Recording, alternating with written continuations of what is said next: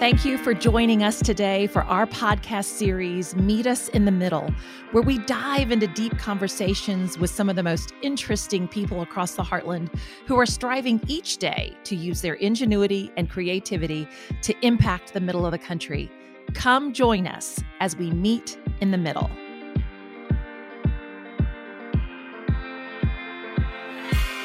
There was more information being consumed about food and cooking than in the history of America, and less people cooking than in the history of America. Oh, that's very true. Yes. So it was just this incredible opportunity from just a gap.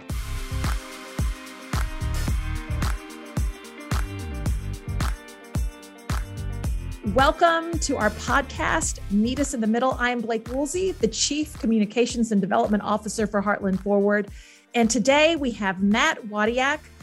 He is the founder and CEO of Cook's Venture, and we are so thrilled to have him. I told him I felt like I needed to get an autograph because I've been following his story for so long, and then to think that he is working in Decatur, Arkansas, I couldn't be more happy to have him for an interview today. So welcome, Matt. Thank you, Blake. Really great to be here. So as I mentioned, he's founder and CEO, but prior to Cook's Venture, he founded and served as the COO of Blue Apron, which I think many of us have been a part of. That's the trailblazing meal kit company that really reimagined the way food is produced and distributed and prepared for home chefs.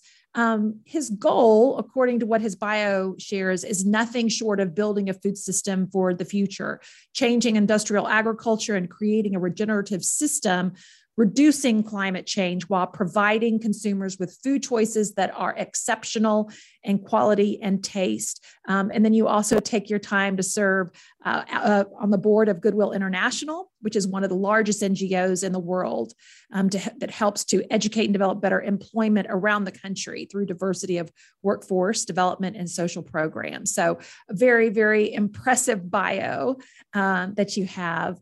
So let's go ahead and let's get started, Matt, because when I read your bio and as I have followed you, food has really been a focus in your career. When did you know that this was going to be really what you were going to be doing as an adult in your career? You know, it's interesting. I was one of those kids who was an athlete in high school, and then I had a part-time job working in a restaurant and started cooking, and ended up going to college, and I was cooking in college to help pay tuition.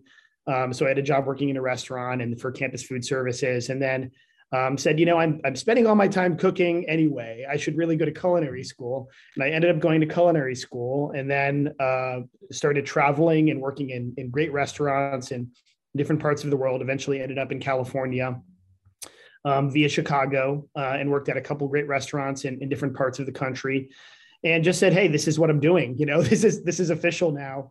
And one of the things that I realized early in my career is that, you know, in different parts of the world, food systems vary so vastly, and that accessibility to great food doesn't have to be something that is only an elitist mentality. So I feel like when I was growing up around food and cooking, the quality of ingredients that we had in kitchens were really just for like Michelin star chefs and really senior high level chefs.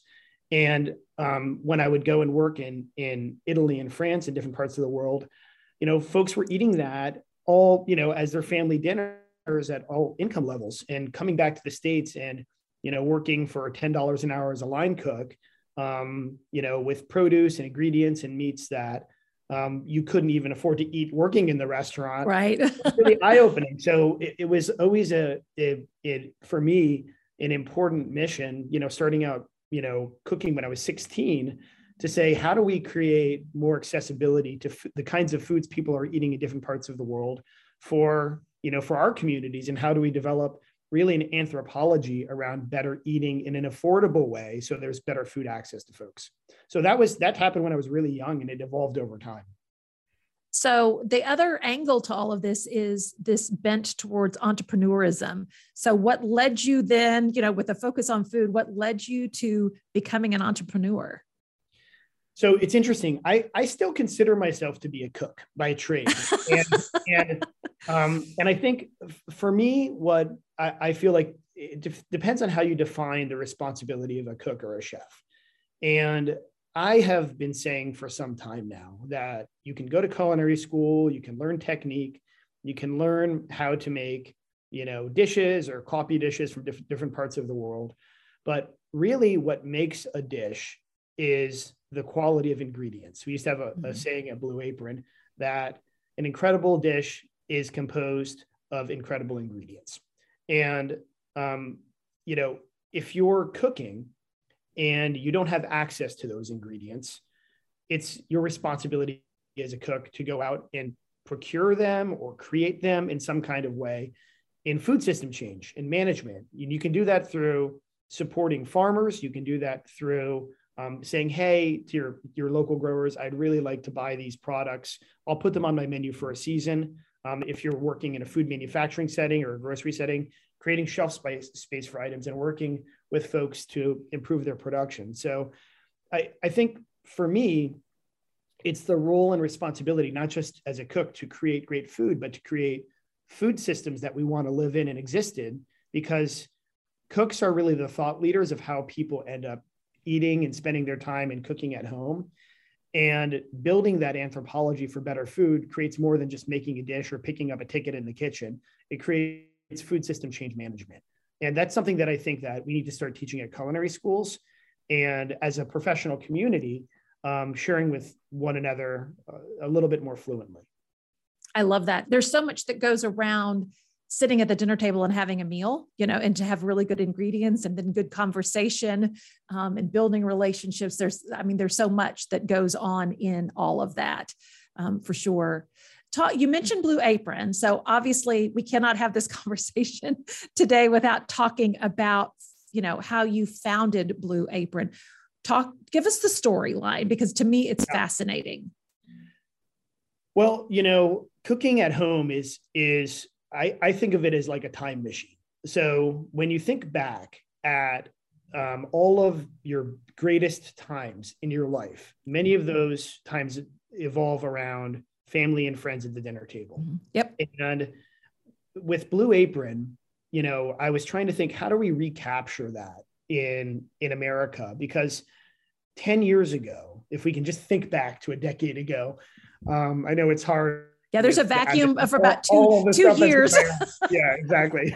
Let's go back to 10 years ago and think, Food Network, Iron Chef, Alton Brown, like all of these Emerald, like all of these folks who are now, a lot of them retired or not on TV anymore. There was more information being consumed about food and cooking than in the history of America, and less people cooking than in the history of America. Oh, that's very true. Yes. So it was just this incredible opportunity from just a gap in folks who were interested in food and people who knew how to cook. So Blue Apron was built on the catalyst of the idea that folks want to cook, they just need a little bit of help. So how do we create the assistance for them? Put some ingredients in a box, create a recipe card, portion everything out, make it simple, and focus on some of the basic techniques that I think are critical. One of the things that you'll always see in a Blue Apron recipe is there's a French word called mise en place.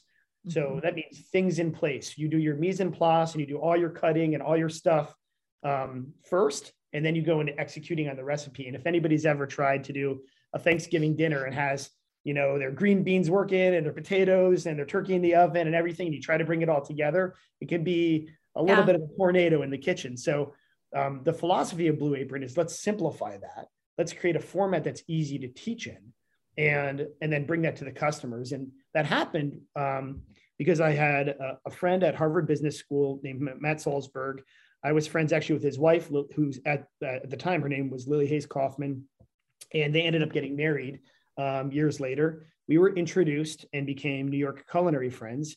And there was a friend of Matt's named Ilya Pappas, or CTO, who was on the team. And Matt and Ilya had been talking about different startup ventures. And I was Matt's culinary friend. I was in the food business and consulting and working in different food enterprises. And we got our heads together. And cooked up the plan. And it's actually funny, the initial name that we had been working under was Part and Parsley, as a pun to right. Horrible name for a food company. So we said, well, I had always worn a blue apron in the kitchen, as a cook. And a blue apron was a symbol of a lot of cooks who had worked in Europe, because the executive chef in a lot of European kitchens wore black and white striped aprons. And as an homage to being a student of those chefs, many chefs who came back, like Thomas Keller and Charlie Trotter and myself and others, continue to wear their call me apron, their blue apron, which is the lower level. And that is a symbol of lifelong learning and respect to those chefs. It's sort of a US thing. So I said, well, let's create a symbol for the paradigm of lifelong learning in the kitchen. And let's turn this into something where we manage our supply chain. We manage the ingredients, the inputs, because we had an opportunity to do co-packing and all kinds of stuff in the early days. But we said, no, we're going to do it the hard way. We're going to, do this the right way by managing our supply chain. And we changed the name to Blue Apron. So that's what kicked it off. And then the first week we delivered something like, I think it was less than 40 boxes. And then the next week, it was friends and family. It was friends who we mostly knew. And then the third weekend to our deliveries, there were like half of the people we'd never heard of. So that's kind of when we knew that you had something. And I think for any entrepreneur, that's really interesting when you start seeing customers, whether it's e-commerce or bricks and mortar, or whatever you're doing, the magic of having customers first arrive to your store and buy something from you is so rewarding after putting in a lot of work.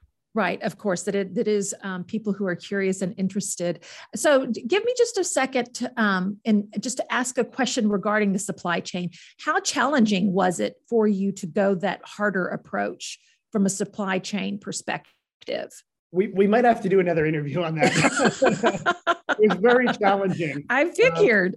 So again, going back 10 years, what everybody has, I think made synonymous with meal kits, which are the little 1 ounce bottles of soy sauce or sesame oil, the little packets of spices, a package of meat in just a simple roll stock pack, a sprig of herbs in, a small little bag. None of that stuff existed.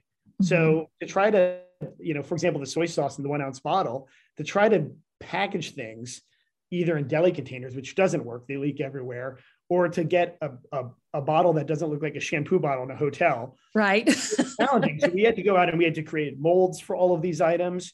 One of our biggest challenges is we had to learn how to ship eggs. And this was like a conversation, like heated debate. That sounds like, like a 7th grade science project or 5th grade science project. Off the eggs on the roof. So we literally were like on the roof with boxes, dropping them to see if the egg inside the box would break. And we ended up developing this sort of container that would hold 1 or 2 eggs. So it was challenging. We had to invent all of that stuff. And now it's a $1 billion industry, multi-billion dollar industry. But that came from really just, innovation over time.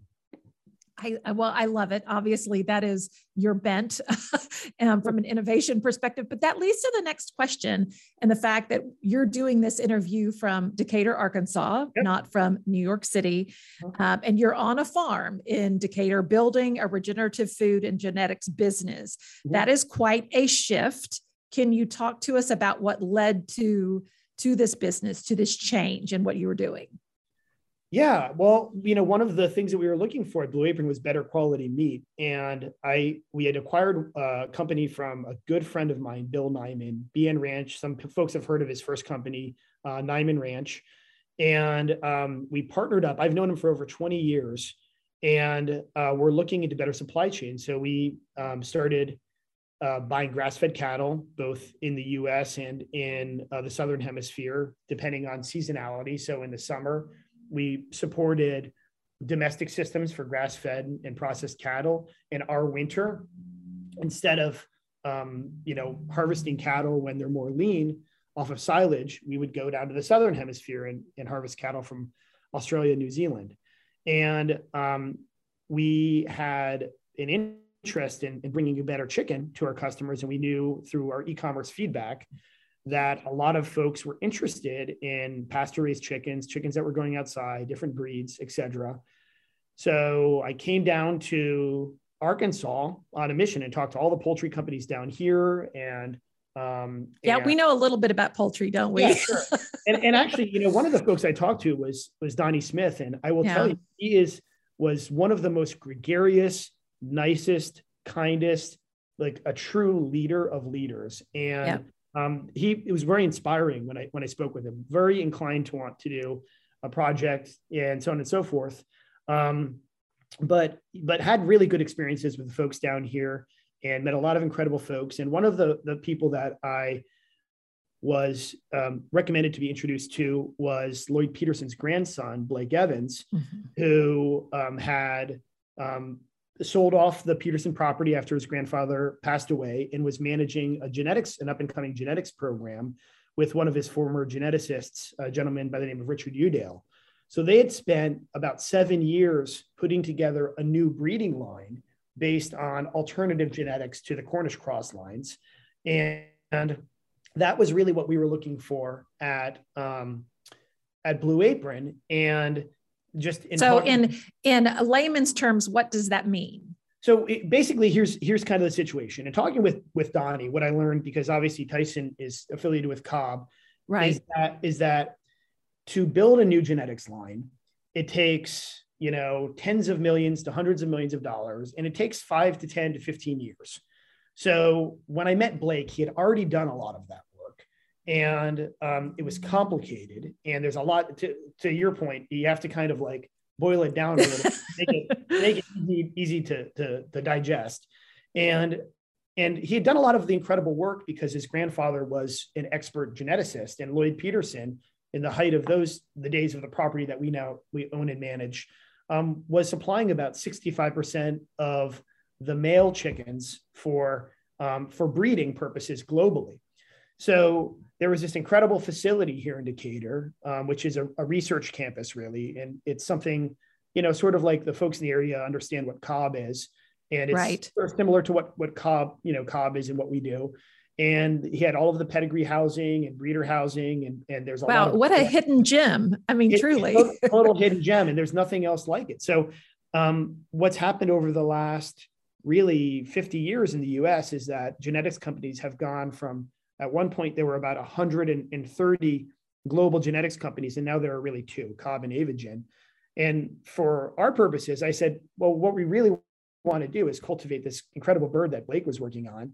And how do we bring that to folks who want to eat something different? And it's no different than somebody who says, okay, I've got Hereford cattle, I've got Angus cattle, I've got Charlies, I've got, whatever. And you just buy by breed. And in the poultry world, folks used to think about buying by breed. And in a lot of places in Europe, they still do. But the US sort of has a different system where it's more brand based. And that's where I saw an opportunity. And we sort of were able to work out a deal, and I was able to partner with Blake and acquire the company and turn the breeding program into something where we can actually grow chickens and sell them. Well, for anybody who has not tried one of the chickens, they are delicious, because I have bought plenty since I started following you, and my family loves them, a family with a husband and 3 boys. So there's never a loss for somebody with an appetite for good food. Okay, so you mentioned Donnie Smith, and he is one of my favorites as well. So if you've met Donnie, you know what an incredible servant leader that he is, and he is inspiring with every action and every word. I'm wondering what other big surprise that you've had about Northwest Arkansas, because I think people certainly have a sort of maybe a perception of what Arkansas is like, or the Heartland in general. And, as Heartland Forward, one of our areas of focus is really trying to change the narrative. And we love it when people come and experience it and go, wow, that's not exactly what I thought it might be. So what might be one of your biggest surprises about Northwest Arkansas? Well, I'm from Texas, so I'm sort of like, experienced in the Heartland to some degree with my roots. And I grew up in Northern Illinois in a rural area. I live in New York half the time now and here half the time. But I think, we do a lot of recruiting down here, like a lot of folks. And I think there is, this sort of perception to, Northwest Arkansas and maybe what it was 50 years ago versus what it is today, and the incredible bike trails and Thaden Field and the momentary and crystal bridges, and just all of the cool stuff that's going on. And I think what's been compelling is not just, I think, some of the incredible philanthropy that's happened in the area, which is really remarkable. Yeah, it is amazing, isn't it?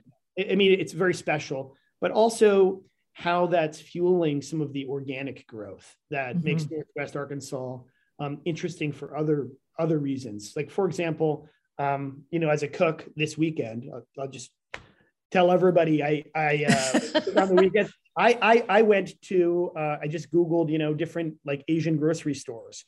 And I went to an Asian grocery store, and I was missing New York a little bit and wanted to make a soy sauce chicken. And I found all these incredible ingredients, all of these vegetables. And I think there are hidden gems and adventures because of the diversity of the community and what, businesses like Walmart and Tyson and JB Hunt have brought in, that folks don't really even know who live here. And I think it's really cool to do those exploratory things. And of course, just being in the Ozarks is incredible. And, getting out to go, like rock climbing or boating in the summertime, there's just so much access to nature and diversity here, natural diversity, which is fascinating. And I think for me, it's exciting. And I think what the big surprise that I found is there is access to the kind of ingredients, farming, and cooking that I didn't think was here, that is here. It's still kind of a secret, but I think that that's like something that I think we as a community can support more, because that's the cool stuff to me. Like, when I go to a new city, exploring kind of some of the more interesting, places that are out there off the beaten path. So I think that's exciting. And just the amount of talent that's here in terms of people who are trying to, build the next Austin, in Northwest Arkansas. I think that's really cool. Yeah. I love hearing that. Okay. So let's go back to Cook's Venture. And what would you want people to know about your vision for this company? Because I know your vision is probably far more aspirational than what you're doing right now at this exact moment. You've probably got big ideas for it. Mm-hmm. Well, I think that, farmers in our country over the course of the last, we'll call it, post World War II, some people call it the green wave in agriculture, have been year over year over year. And by farmers, I mean crop farmers, corn, soy, et cetera, also animal agriculture. There's a depreciating value to what farmers can make in terms of lifestyle and earning a living. And one of my goals, predominantly because of, how the government and how we mandate corn and soy and subsidize it in certain right. So input costs are increasing for everybody, in the Midwest, in the South, here in Arkansas and Missouri, in Kansas.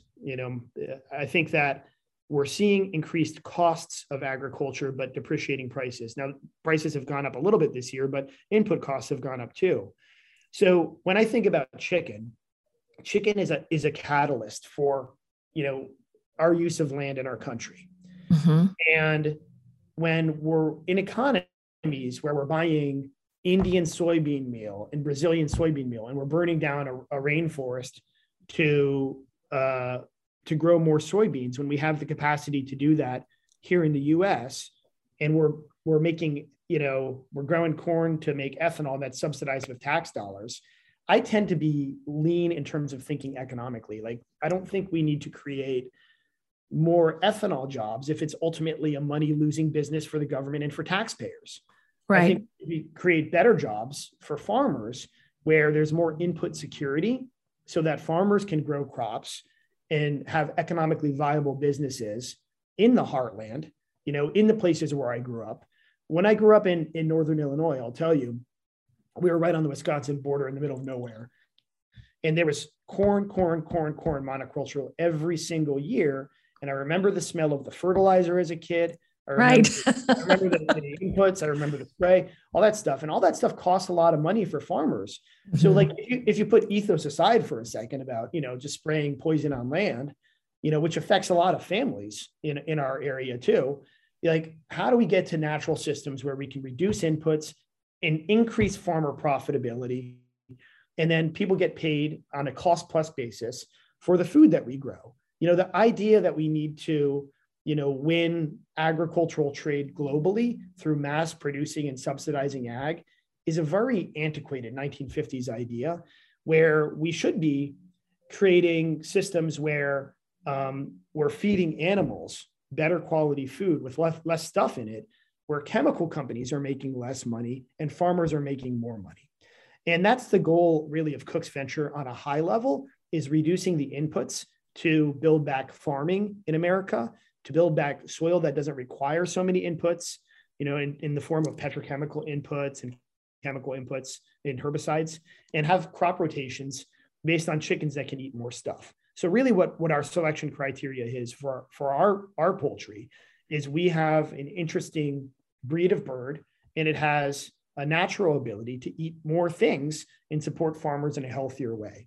That's kind of like the story in a nutshell. And that's the mission behind, working as a cook, working at Blue Apron, working, as in a chicken genetics company and a poultry company. It's trying to build healthier food systems for Americans who grow food and give back. Right. Who are living the American dream, because most of them are entrepreneurs, right? As farmers in particular. That's right. And I just want to go back to kind of what I said earlier, working as a cook for $10 an hour and not being able to afford to eat in the restaurant I was cooking in. It's really important for me personally to create food that is affordable to normal people. And it's never going to be as cheap as some of the food out there, but it's not subsidized. It's paying people living wages who deserve living wages because they're working really hard for their money, and they're managing land and they're managing our country in a way. And we want to build sustainability, not just of land, but sustainability of income. And I think hardworking people deserve to make a living wage. That's my right. If you've ever done it before, you know that they are hardworking. That's right. They're the first ones up and the last ones to go to bed, and sometimes not going to bed, depending upon what's happening on the land. So thank you. Okay. One piece of advice that you would give to someone who wants to become an entrepreneur, whatever their bent might be, whatever their focus might be. Somebody told me this a long time ago, before I was an entrepreneur, and it was do what you know. And people ask that a lot, but if you know something, if you're, sort of like a hobbyist or an expert, or there's something that all of us do that they're interested in, I would say follow that passion. And entrepreneurship tends to lead people, as opposed to people trying to figure out an idea of how should I become an entrepreneur. I think, in my life, these sort of opportunities have presented themselves because I'm interested in food. And I would tell people to listen to their heart, look for the gaps. And, in our case, I fully support the work that other companies are doing in America who are creating great jobs. We just want to create alternatives to those jobs and give people more options. And I think that if there are alternatives that are available in whatever, folks are out there doing in their lives, create those alternatives to meet the demand of people. There's a lot of different kinds of people out there, and they all want different things. So provide those things, and that will create a successful business. Right. It makes the world go round. Okay. I have some machine gun questioning. These are fun questions. Okay. What is your perfect day? Oh gosh, there are so many perfect days I would love to have that we haven't been able to have over the last couple of years, but I love being out on the water, and, having a great meal, friends and family, just enjoying life and taking in those moments. Last book you read or podcast you listened to? Wow. The last book I read was a poultry science book, actually. It sounds riveting, Matt. Riveting.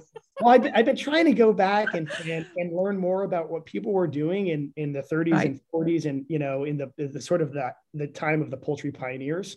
I'm rereading Moby Dick though, actually, too. I don't know. Oh my goodness. Okay. Yeah. Wow. Okay. Favorite meal. So this has got to be tough, but what is it? Yeah. God. I, having worked in Italy, am a huge fan of Italian cooking, and anybody who can do handmade pasta and make a really incredible seasonal pasta dish. I'm also a big nut for white truffles, real white truffles, not the oil. I know that's a little bit elitist, but it's truthfully like the most like divine thing. It sounds decadent. It's decadent, but it's amazing. But yeah, definitely homemade pasta. Okay, last question. Go-to music when you're in the kitchen cooking. God, I mean, that could be anything. Cooks like to mix it up in the kitchen. So, like a surgeon, when he's like working on you, he's got his go-to music. Yeah, What is your? It's usually rock and roll, it could be anything from Led Zeppelin to something more chill, like 10cc bring back old stuff like, but yeah, like, Beatles, Stones, all of that. And oh, well, I love it. Matt, thank you so much for taking the time. It took a while for us to get you on the schedule, and I have been anticipating today since Elizabeth finally helped us make it happen. So we appreciate you taking some time to visit with us on our podcast and sharing your story. And we wish you the very best with Cook's Venture. Thank you so much, Blake. Really an honor to be here. It's an honor to be here in Northwest Arkansas. The community and the support that we get here is phenomenal. And we're excited to work with everyone to build a better food system, both locally and for all of our folks across the country.